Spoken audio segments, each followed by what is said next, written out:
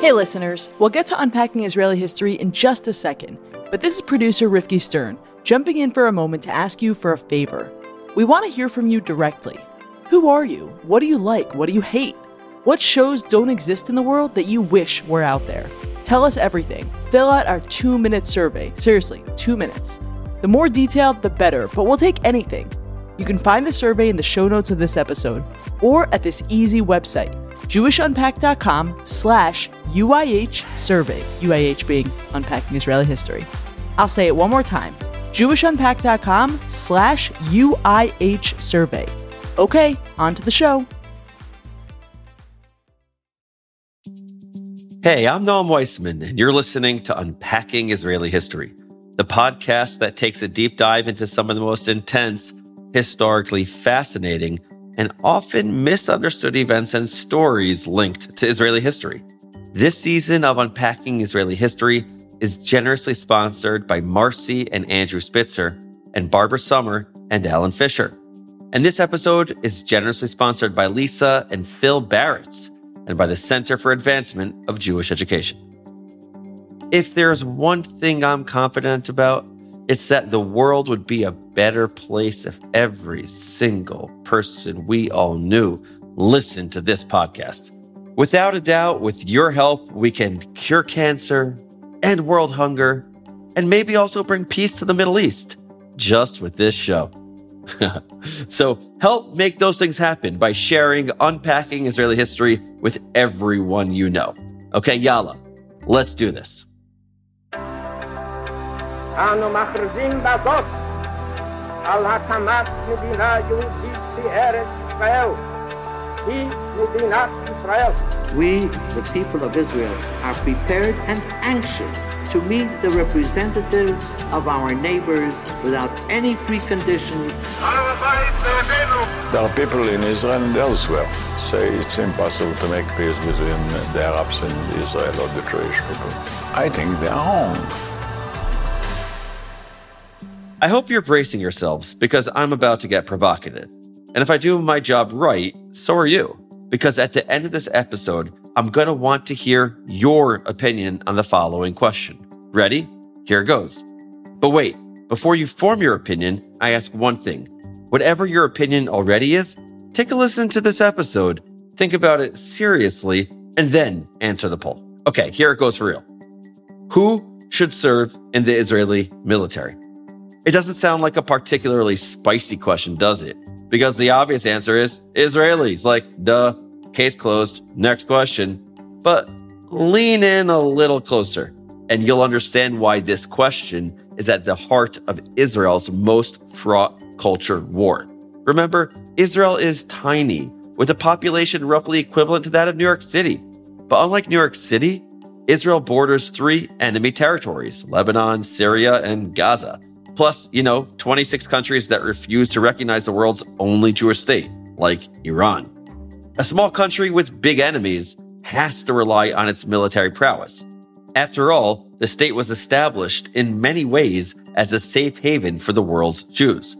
But 20% of Israel isn't Jewish. Should Christian, Muslim, Baha'i, and Druze citizens be conscripted into a Jewish army? What if they have relatives in the West Bank and Gaza who they might be forced to fight against in a war? See, it's a can of worms. You might think things would be a little simpler when you look at Israel's Jewish population. Jewish army, Jewish citizens, okay. So all of Israel's Jews should serve, right? Well, it's complicated.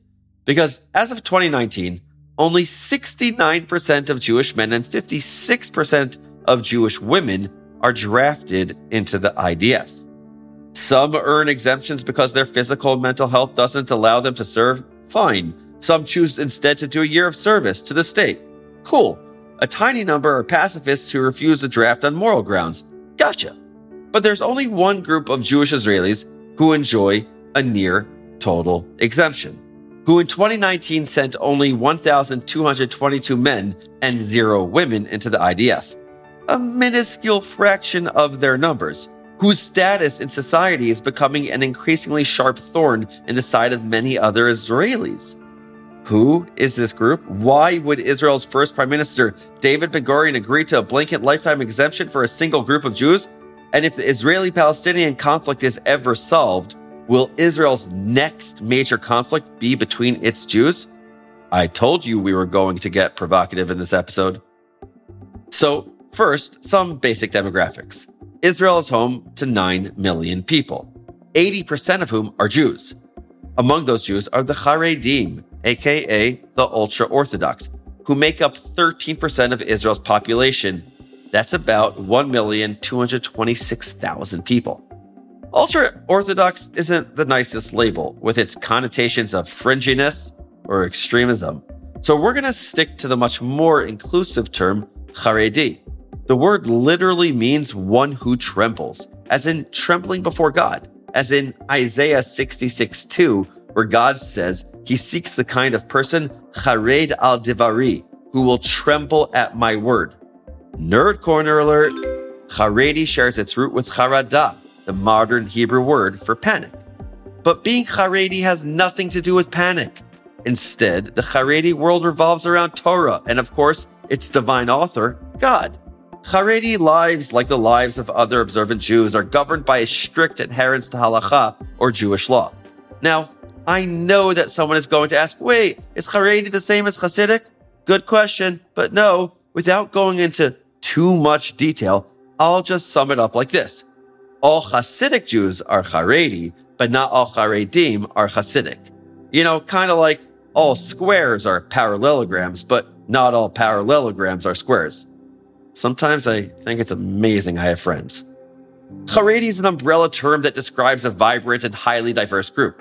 That's really important for us to emphasize, because where secular Israelis might see Haredim as a solid wall of black and white, a uniform rejection and refusal to integrate, that's an incredibly unfair view. Like every other community on the planet, the Haredi community is textured. Still, some basic facts unite all Haredi Jews. The controversial ultra and the moniker ultra-Orthodox comes from the general Haredi rejection of secular life. Or as scholar Aaron Rose puts it, Haredi Judaism, regardless of its particular faction, objects to Jews entering the cultural fray of the modern West, studying in its institutions, revering its leaders, fighting in its wars, or partaking of its cultural bounty. But even that is controversial, because modernity is hard to resist. So let's put it like this. Haredim might use the internet, they might play or watch sports now and again, they might go to college, but many Haredim don't do these things. It's perfectly normal for a Haredi Jew to stay off the internet or spend their whole life learning Torah. And it's perfectly normal to stay permanently ensconced inside a Haredi bubble. Here's Nehemiah and Yehudit, a Haredi couple from Jerusalem, describing their lifestyle. We've never met non-religious Jews. You know, occasionally you walk in the street, you go to buy something, you go to the mall, you see them, but you have nothing to do with them. They're like out there, there's like a big wall separating between you. It's not a physical wall, but you basically have nothing to do with them. In fact, this so-called wall between Haredi and non-Haredi Jews was dramatized in a dystopian Israeli TV show called Autonomies, which imagined a world in which there are two Israels, the secular country with its capital in Tel Aviv, and the Haredi one centered in Jerusalem. As might be obvious from the premise, this isn't a peaceful split. We'll link to the trailer in the show notes. You can learn a lot about a culture's fixations and fears from its fiction. And this show demonstrates that non-Haredi Israelis are extremely troubled by the invisible wall that separates Haredim from the rest of Israel's Jews. Nowhere is this wall more apparent than in the IDF conscription office. As of 2016, a whopping 88% of Haredim are younger than 25 years old. That's a lot of 18 to 24-year-olds. Yet in 2019, only 1,222 Haredi men chose to enter the military. That's less than 1% of the total Haredi population. And despite countless efforts to raise that number, many Haredim are resistant to the prospect of conscription. Here's an unnamed Haredi protester speaking to French TV in 2017, furious at the prospect of a mandatory draft for his community. Israeli country is the one country of the world, democratic countries, what they take people in the army like the communists. I don't want go what they want for me. I don't take them to be like me. But why? Why don't most Haredim join the Israeli army? Like so much about Israel, the answer to that question is rooted in history that predates the state. So let's talk about the forces, both internal and external, that have shaped the Haredi community. Because I've been throwing a lot of statistics at you, but statistics are only a small part of the story. As pogroms swept through Europe in the early 20th century, displacing millions of Eastern European Jews, traditional communities found themselves transplanting their customs in the friendlier ground of Palestine or America. And as the Nazi machine mowed relentlessly through Europe, the continent's remaining Haredi communities were all but devastated. Even in 2022, the Haredi community feels that loss. Their sages and traditions and villages all cast into the flames. So as survivors made their shell-shocked way to safety after the war, the Haredi community redoubled its commitment to protecting its ravaged identity. It wasn't easy. Many Haredi survivors made their way to Israel, a country founded on the premise of the new Jew. And there, they found their identities challenged as they confronted Zionism's total rejection of the traditional European Jewish identity. Or, as Oz Almog puts it in his book, The Sabra, The Creation of the New Jew, the Zionist revolution is generally presented as a revolution against the traditional Jewish world, a process summed up as the rejection of the diaspora. Of course, this is pretty simplistic, and Almog continues to say that Zionism's relation to tradition was a complex and convoluted combination of rejection and acceptance. But as you might imagine, the Haredi world was not interested in a convoluted combination of rejection and acceptance of their identity. Zionism was simply not compatible with their way of life. Not to mention that many viewed Zionism as out-and-out heresy. And why wouldn't they? Early Zionist thinkers like Micha Yosef Berdichevsky literally said, Ivrim anachnu ve'libenu na'avod. We are Hebrews and will serve ourselves or our hearts. Not we are Yehudim, we are Jews, but we are Ivrim, we are Hebrews. The language is intentional. It severs the Jewish community from its past, a past that so many early Zionists found shameful, a past that the Haredi community cherished. To explain the general, though not monolithic, Haredi view on Zionism would take an entire podcast in and of itself. But in short, like most Jews through the 2,000-year exile, Haredim prayed towards Jerusalem and dreamed of Zion and the redemption of the Jewish people that would return them to their land. But their Zion could not be constructed by a bunch of atheists in shorts. Their Zion was messianic. Only God could redeem the Jewish people. The Zion of a Jewish theocratic monarchy, a third temple, and a Messiah. So the Haredi community disengaged. As Zionists built new cities all over the growing country, Haredim built their own cities, enclaves in Jerusalem and Bnei Brak, where they could raise families, study Torah, and recreate as best they could the vanished world of pre-war Europe. And it worked. Scholar Aaron Rose observes 6 decades after the death camps, the Haredi, or ultra-Orthodox community, the last vestige of pre-war traditional Jewish society, is experiencing a revival of incomparable scope.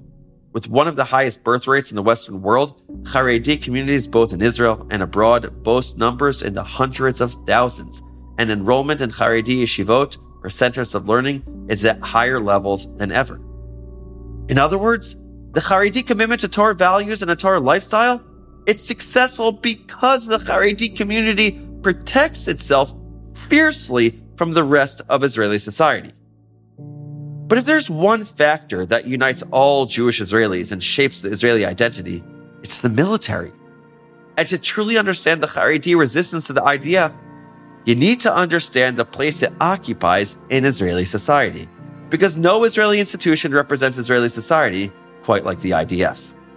The Israeli military is the great equalizer, the crucible where an Israeli identity is forged, where people from all backgrounds and cultures rub elbows, form bonds, work together, fall in love, even meet their future spouses.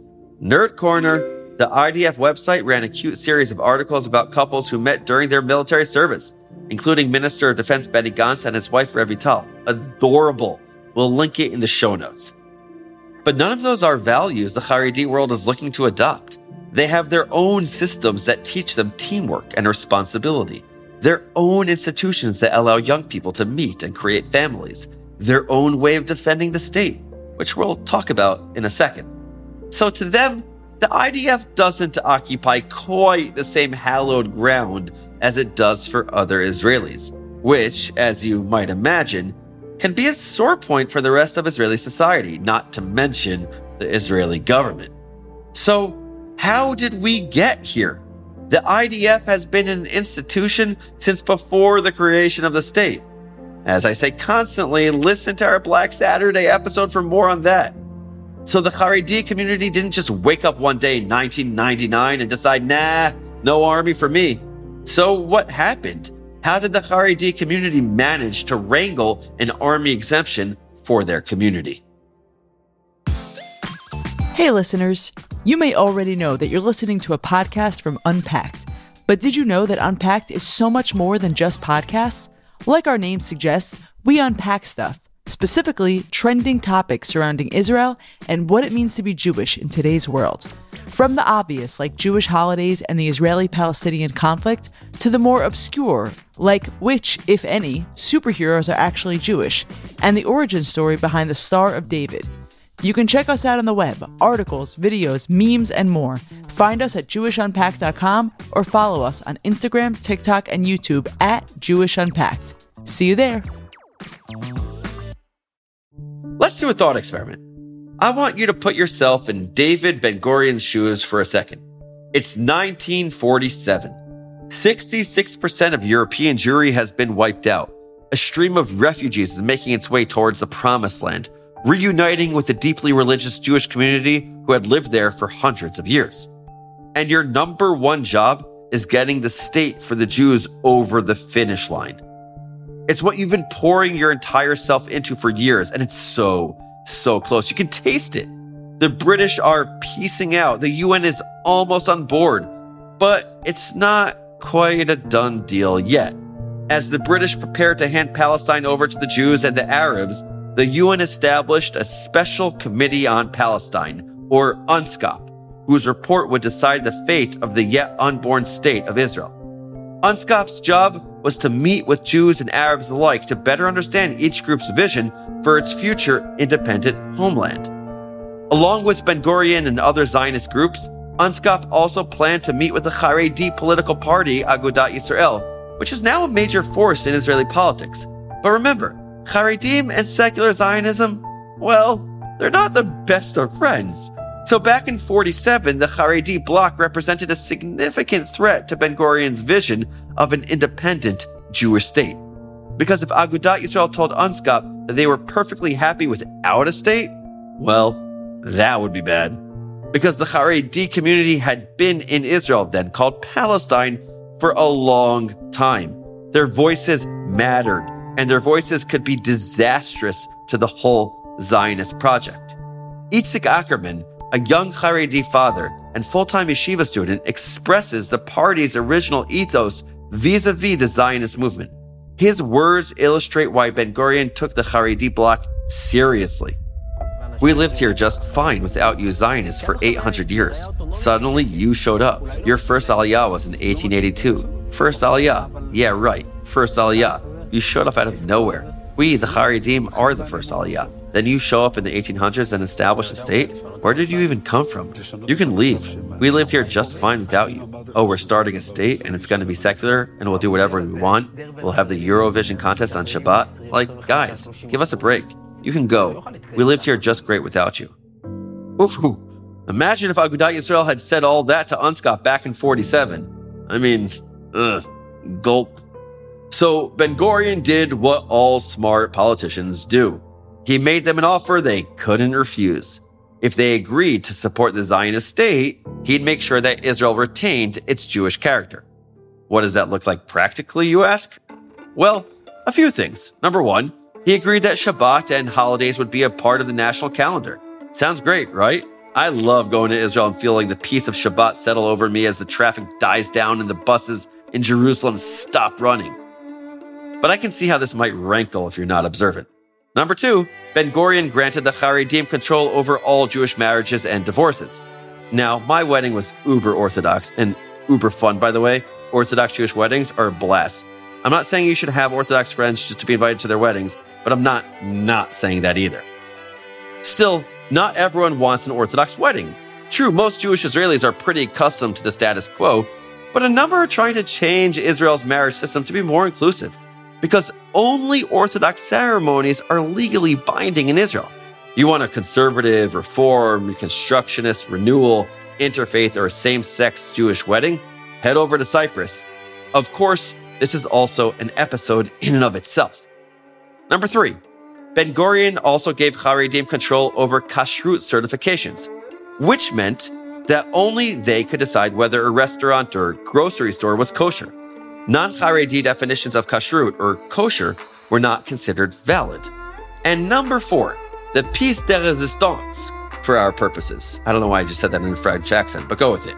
Ben-Gurion agreed to military exemptions for yeshiva students. So when most other Israeli 18-year-olds were graduating from high school and shipping off to basic training, their Haredi counterparts were going straight to yeshiva to continue their Torah learning. Sounds like Agudat Yisrael got quite a deal, no? So why the heck would Ben-Gurion agree to all this? Though he was raised in an Orthodox home, Israel's first prime minister stopped practicing Judaism when he moved to Palestine. He didn't keep Shabbat. His son married a non-Jewish woman, a woman who Ben-Gurion absolutely loved, by the way, meaning that his marriage wasn't recognized by the Israeli rabbinate. Most importantly, as the soon-to-be head of a tiny country surrounded by enemies, why would Ben-Gurion exempt yeshiva students from the draft? Especially in the face of an inevitable Arab invasion. But remember, hindsight is 20/20, and being a Monday morning quarterback is not cool at all. And this was back in 1947. The danger of Agudat Yisrael getting in the way of the Zionist project was real. And at the time, there were only 400 Haredi yeshiva students in the entire country. And meanwhile, huge numbers of non-Haredi Jews were flocking to Israel from all corners of the earth. So the first prime minister was convinced that, like so much else from the diaspora, Haredi religious traditions would simply fade away in the face of the new Judaism. Plus, Ben-Gurion wasn't exactly opposed to Bible study. True, he may have been an atheist. He may have believed that the new Jew should work the land, serve in the army, be a part of the Zionist cause. But his diaries and conversation were absolutely peppered with Jewish aphorisms, quotes from Tanakh, bits of Jewish wisdom, lessons he had learned from wise scholars. To him, the Tanakh was one of Judaism's most valuable cultural legacies. Perhaps most of all, he loved Judaism. He loved Jews. He wrote once, "I won't label a Jew as either religious or secular, but only a Jew." There were always disagreements and quarrels among Jews in every generation, from ancient times to the present. There's nothing catastrophic in this. The catastrophe occurs when one side ceases to respect the other and begins hating it. And as the founder of a fragile, fractious state, Ben-Gurion was more than happy to let future generations figure out this whole religion thing. He was just trying to ensure that his tiny state survived. He didn't have time for these squabbles. As for Agudat Yisrael, they held up their end of the bargain. Their testimony to UNSCOP runs a whopping 58 pages, but it affirms, and I quote, "We are establishing the Jewish national home. Over the whole country, the one national flag of the Torah is to be flying, just as over all the country, there is only one flag of Zionism flying. That can be done only by one national territorial community of the Torah." In other words, from their perspective, the Jewish state was a go. Amazing. But here's the thing. Without quite realizing it, when he made this deal with the Haredim 75 years ago, Ben-Gurion had set the status quo. Seriously, that's what we call the deal today, the status quo agreement. And as Haredi leading public intellectual and Rabbi Yehoshua Pfeffer says, Once you have a status quo, then it becomes sanctified somehow, and obviously it's become very much entrenched in political Israel. But the status quo was starting to chafe a little by 1952. Ben-Gurion was having some second thoughts about this deal to exempt yeshiva students from the army, and about the growing divisions between Haredi and non-Haredi Jews. 1% of the country was killed in the War of Independence. 1%! Almost every family had lost someone or knew someone who lost someone. It had to hurt most Israelis that the military burden wasn't shared equally. So this most secular of politicians approached the most illustrious of rabbis, Haredi luminary Rav Avram Yeshaya Karelitz, better known as the Chazon Ish. And the Chazon Ish, who knew that Ben-Gurion was looking for some advice, came prepared. He invoked the Talmudic parable of two camels walking down a road. One camel is laden with goods, nearly buckling under the weight. The other is unburdened. The Chazon Ish asked Ben-Gurion which camel should make way for the other. And just in case Ben-Gurion missed his point, he clarified. The camel with the backpack? That's the Haredim, bent under the yoke of heaven.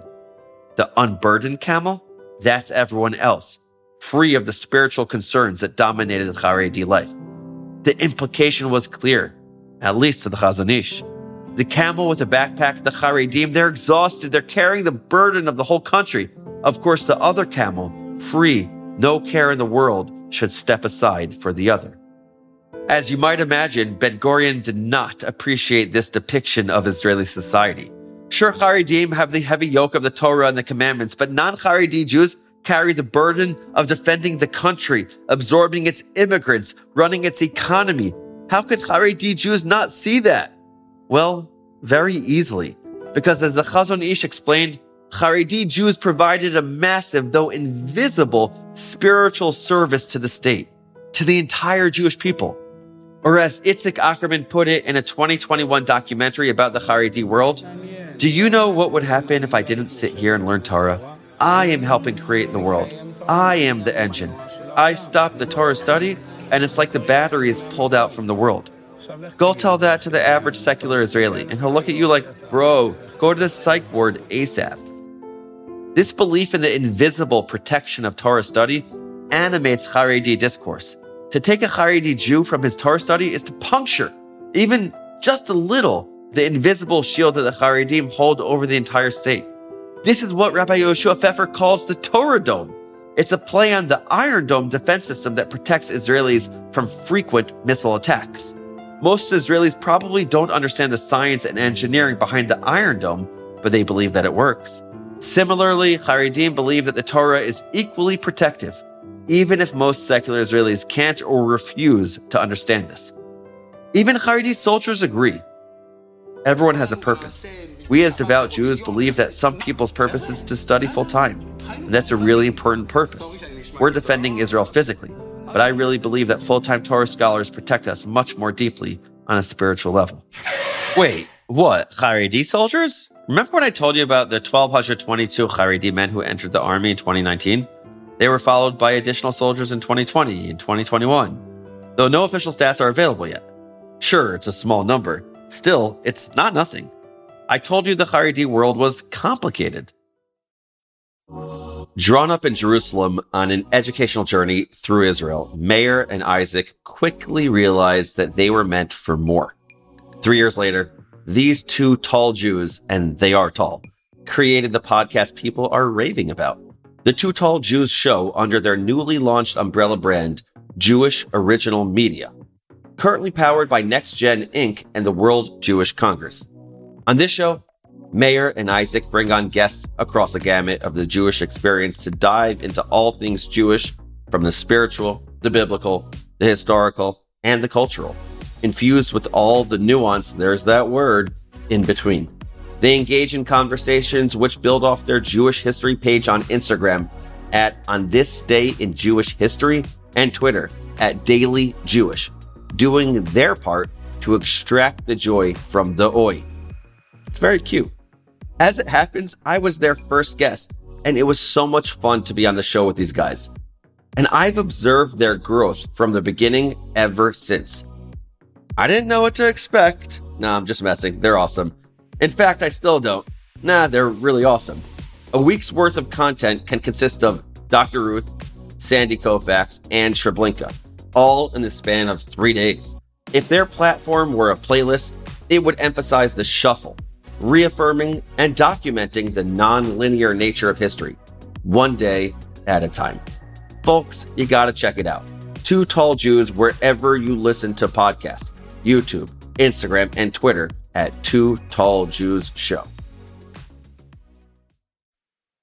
I've just spent the past 20 minutes telling you that Haredim don't join the army, that it's a threat to their identities, that they're busy engaged in the spiritually important work of building the Torah Dome around the state of Israel, that many are non-Zionists or sometimes even anti-Zionists and have little interest in rubbing elbows with their non-religious and even non-Jewish fellow citizens. And all that is true. But at the start of the episode, I mentioned that roughly 1% of the Haredi population chooses its own path. Roughly 1%, all male, chooses to enlist, and their reasons for doing so are varied. Most are united, though, by the benefits that the army provides. See, Israel's Haredi population tends to be quite poor. 44% of the Haredi community lives under the poverty line. The men generally learn in kollel or yeshiva full-time, leaving the women as the primary breadwinners. And since Haredim usually have large families, with 7 children on average, the paychecks stretch thinner and thinner with each child. Eventually, many Haredi men do end up needing to work, at least part-time, to supplement their wives' incomes. But to succeed in the job market, you need basic skills like English or math, subjects that the Haredi school system sometimes don't teach. Because nearly 1/4 of all Haredi schools are exempt from the standards and requirements of the Israeli Ministry of Education. So while some Haredi schools equip their students with the skills necessary to succeed in a competitive job market, many do not. And if they want to pull their families out of poverty, Haredi men and women increasingly need a basic high school education. Without an education, Haredim in the workforce are limited in their ability to find a well-paying job, or even any job. But the army gives Haredi men a leg up, even paying for their secular studies. A retroactive diploma enables these young recruits to command higher salaries when they enter the job market. Some will even go on to higher education. Between 2010 and 2020, the number of Haredi students pursuing higher education has tripled.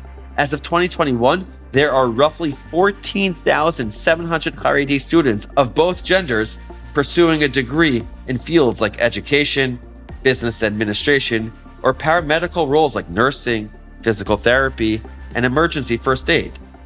But money and education aren't the only benefits of joining the army. On the whole, Haredi Jews may not be Zionists, they may reject secular life, but they can't deny that there's a warmth to belonging to a wider cause.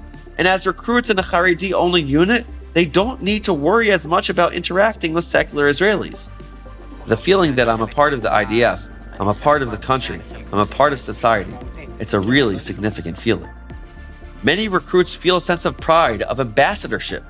Here we are, they say, living proof that Haredim are able and willing to contribute to wider Israeli society. As soon as a secular person sees me, he understands that Haredi conscription isn't an option. There's a stigma in saying, no Haredim, go to the army. All the Haredim are parasites who don't work. But suddenly, you see a Haredi soldier in army fatigues, something changes a little. This is a common feeling among Haredi recruits. In the army, you're appreciated for who you are, not for who people think you are. When you're in your black and white outfit, everyone says, oh, there's the screw-up. It feels good not to be judged as the screw-up, but it wasn't the motivation for joining the army. It wasn't the motivation for joining the army, they say, and yet it's a side benefit. A benefit that frightens many Haredi parents. True, all parents want their children to succeed, but most don't want that success to come at the expense of their child's identity, of the lessons that they've tried so hard to inculcate from day one. You and I might think it's wonderful to hear these young recruits talking about their sense of belonging, but what do their parents feel? What about their communities? Well, most don't approve, and their children have internalized the attitude. Here's Avshi Ackerman, the oldest of Itzik Ackerman's 5 children. A reporter asks, what do you want to be when you grow up? Avshi answers, you can't think about that.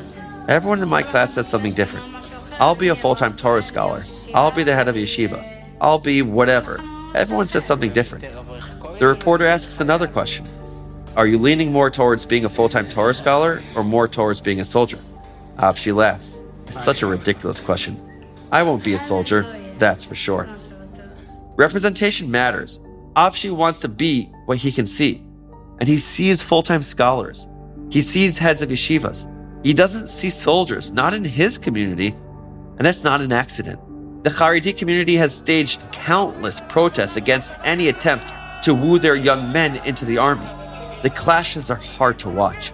I don't like seeing mostly Jewish policemen scrapping with fellow Jews. And here I go, getting provocative again. But I understand where Haredim are coming from. The wildly popular Israeli show Shababnikim centers on a bunch of Haredi yeshiva students. But they're not the serious scholars you might expect. In fact, the Israeli slang word Shababnik means roughly a Haredi youth who spends most of his time goofing off. But though these kids are more or less endearing bozos, they remain committed to their Haredi identities. In one episode, a yeshiva scholar asks a secular soldier, if there were a completely Haredi army, and you knew that if your child served in it, he would likely become Haredi, would you let him go? I like it. It's a question that many secular Israelis likely haven't considered. To them, the army is a fact of life, a major component of Israeli identity. They may wonder, what if my kid comes back wounded, or what if my kid comes back with PTSD? But they probably don't wonder, what if my kid comes back within an identity I don't recognize and can't relate to, an identity I have spent years trying to avoid? But me speaking personally, as an Orthodox Jew raising Orthodox children, that's a question that keeps me up at night. I live in the United States of America, part of the diaspora. I'd be lying if I said that I didn't worry about the prospect of secular college, of big cities with negligible Jewish presence, of alternate ways of living life. That tightrope isn't an easy place to balance. Yes, I've chosen to walk it, but I get why the Haredi community has decided to eschew it altogether. But many non-Haredi Israelis see the issue as black and white, pun intended. To them, Haredim are citizens, and all Jewish citizens have an obligation to the state. As of 2018, 70% of Jewish non-Haredi Israelis believe that Haredim should enlist. They live in Israel, the thinking goes. They should contribute like the rest of them do. An informal 2012 street poll bears this out. Corey Gill-Schuster of the Ask an Israeli, Ask a Palestinian project asked non-Haredi Israelis whether they believed Haredim should serve in the army. The answer was a resounding yes. Still, non-Haredi Israelis admit that Haredim can contribute in other ways. For example, in 2019, roughly 14,000 Israelis chose to do a Shnat Shirut, or a year of national service. But in 2020, only 495 Haredim took this option. Time and again, the Israeli government has tried to find ways to bridge the gap between Israel's Jewish groups. The government has established a number of commissions to research solutions for the gap between Haredim and other Jews. Still, the vast majority of Haredi boys do not enter the military, and any attempt to conscript them is met with fierce protest. What does this mean for the IDF, the so-called People's Army? Can it still be a People's Army without a significant percentage of its people? No one truly knows the answer to this question. But, as we said earlier in this episode, you can learn a lot about a society from its fiction. A number of recent Israeli TV shows have begun depicting the Haredi world with empathy and curiosity rather than disdain. You may have heard of Shtisel, which treats its slightly dysfunctional multi-generational clan with warmth and sympathy. But Shtisel doesn't delve too deeply into the question of conscription. Kippat Barzel, or Iron Dome, centers on an all-Haredi unit dealing with the ups and downs of military life, including the disapproval and anger that so many Haredi recruits face at home. And I'd argue that aside from being entertaining, these depictions are incredibly important, humanizing. Because even if a Haredi boy wants to serve in the army, lured by its many incentives, there's no guarantee that his community will let him. And that is a challenge that many non-Haredi Israelis, for whom the army is a fact of life, seem not to understand.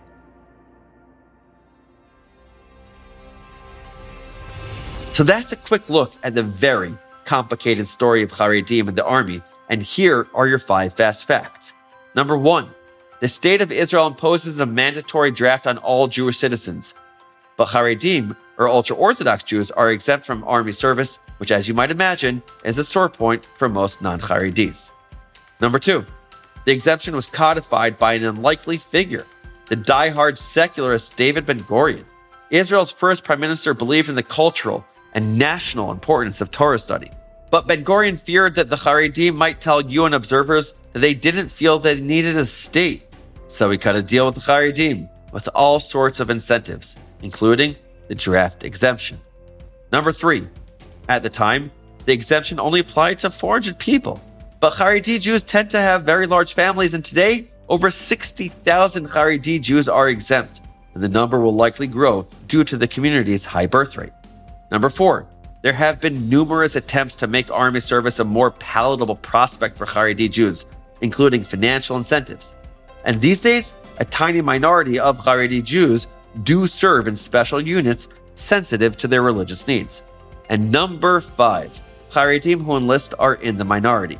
Simply put, the Haredi community believes that Torah study and other spiritual contributions are as important to national security and identity as military service. They feel themselves called to serve someone far more important and authoritative than the state, God. And in that service, they find their purpose among the people of Israel. Those are your 5 fast facts. But here's one enduring lesson as I see it. Though I'm a passionate Jew and Zionist, I'm not an Israeli. I didn't serve in the IDF. I don't need to confront the electrifying and terrifying thought of my children protecting the Jewish state with their own bodies. My cousins do, my uncles and aunts did, and who knows, maybe my children will want to enlist in the Israeli army. For them, though, it will be a choice. So I'm a bit hesitant going down the potentially judgmental rabbit hole of asking whether I believe all Haredim should serve. I didn't, so I probably shouldn't be making sweeping moral pronouncements. Though really, what else is the point of a podcast? Especially because, to be honest with you, I think the Haredi community makes an important point. Yeah, Israel's national security, not to mention its internal character, is paramount. But as an aspiring religious Jew, I also think there's something sort of crucial about the spiritual role that Haredim often fill in Israeli society. So non-Haredim must work to understand where Haredim are coming from before the IDF can truly become integrated. And Haredim have to understand the pain and resentment of a mother who has lost her son in the latest clash, while Haredi boys are safely learning in yeshiva. Because someone has to physically defend the Jewish state. And in this tiny blood-soaked corner of the world, every Israeli owes his or her life to the IDF. But the two sides are so mired in resentment that they talk past each other. And it's this conflict, Jew versus Jew in the Jewish state, that keeps me up at night. Sure, the Israeli-Palestinian conflict provides plenty of fodder for my chronic anxiety, but I firmly believe that Jewish history is up to us, the Jews. It's the way we Jews treat each other, not the way that non-Jews treat us, that will determine what our world looks like. Will we build a peaceful world, a utopia of mutual respect, or will we tear each other down?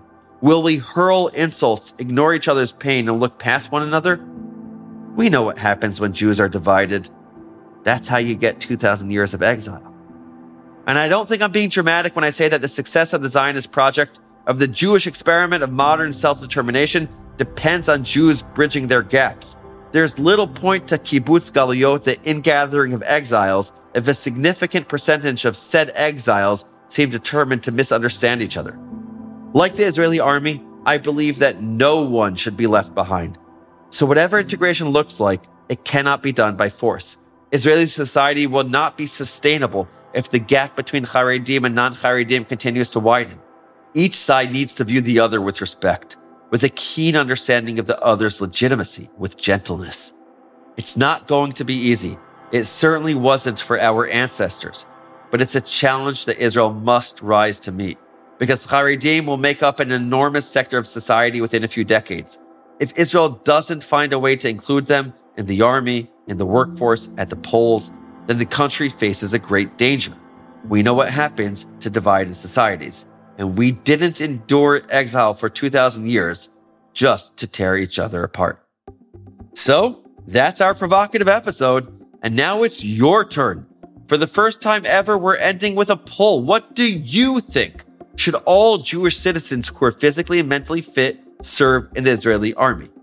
Your options are A, yes, B, no, C, yes for most, but only if there are separate units for Haredim and only if top yeshiva students are exempt. Or D, no, but they must do some sort of national service. Check out the poll at jewishunpacked.com/Israeli Army. The link is in the show notes, so we can't wait to hear what you think. Thank you all for listening. One last reminder, if you haven't yet, subscribe wherever you get your podcasts and help us grow this podcast community by rating and reviewing us on Apple Podcasts. Now it's time for our favorite segment, Israel Nerd Talk, where we highlight one of you, our amazing listeners. This week, meet Doug. Doug wrote, I'm listening to the new season and it's as excellent as the last one was. This is recommended listening for anyone interested in any way in Israel in the context of both the country and the wider world Jewish community. All the very best to you and your whole team. Doug, this email got me thinking. It was short and sweet, but I kept reading it again and again. And I was almost asking myself, why do I keep thinking about this? And it hit me. Because you drew this connection between the podcast, which is really about Israel, and the wider Jewish world. And you know that connection is really, really important. And not just the historical connection, which we've talked about in multiple episodes. See our Blaustein Ben Gurion debate about whether Israel represents all of world Jewry for that one. But really because I think modern Israel is central to our lives today as Jews. There's so much more to talk about, but suffice to say, Doug, you got me thinking. So thank you for that. And listeners, if you want to be part of that conversation, be in touch. Be like Doug.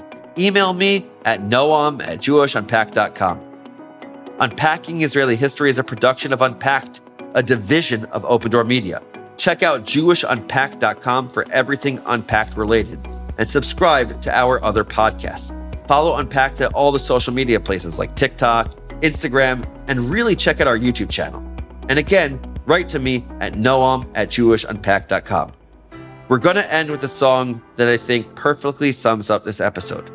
Wikipedia by popular singer Hanan Ben-Ari encapsulates how easy it is to resort to stereotypes, to label and dismiss each other. But as he says in the song, don't sum me up on Wikipedia.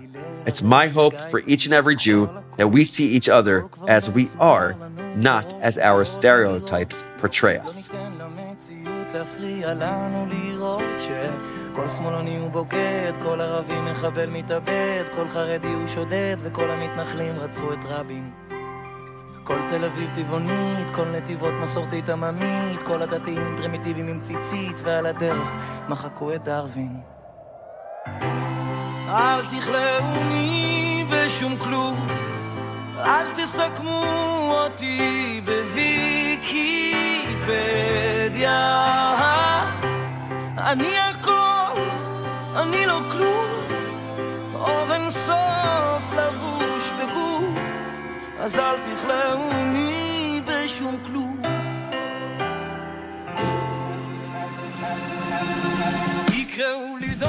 This episode was produced by Rifki Stern. Our team for this episode includes Adi Elbaz and Rob Perrin. I'm your host, Noam Weissman. Thanks for listening. See you next week.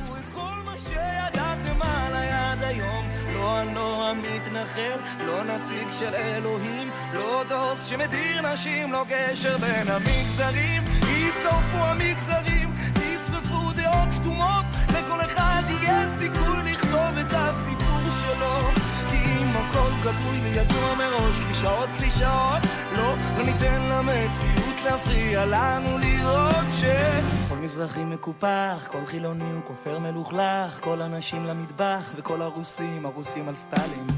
קלו כבר כל הקיצים, כל חבר כנסת קופה של שרצים, כל האתיופים רצים, ואלו שלא שרים עם רייכל. אל תכלאוני בשום כלום, אל תסכמו אותי בוויקיפדיה.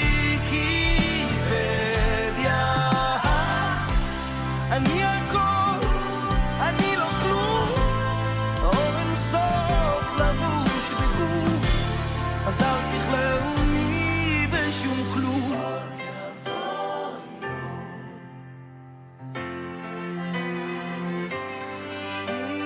עוד יבוא יום ולא תכלאוני בשום כלום. לא תסכמו אותי בוויקיפדיה. אני הכל, אני לא כלום, ברום דעתי ושוב. אז אל תכלאוני בשום כלום. לא תכלאוני בשום כלום.